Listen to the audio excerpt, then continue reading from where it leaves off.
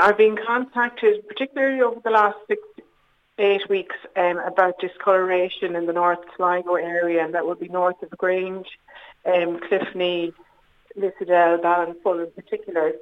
And people were complaining that their water was discoloured, that they couldn't drink it, that they couldn't put on a wash. So I've been in regular contact with Irish Water.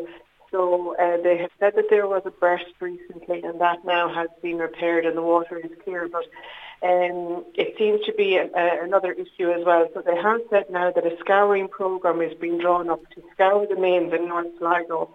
This is going to be conducted in chronological order from the reservoirs out to the network. So scouring can only be carried out in winter due to water shortages, I suppose, in the summertime.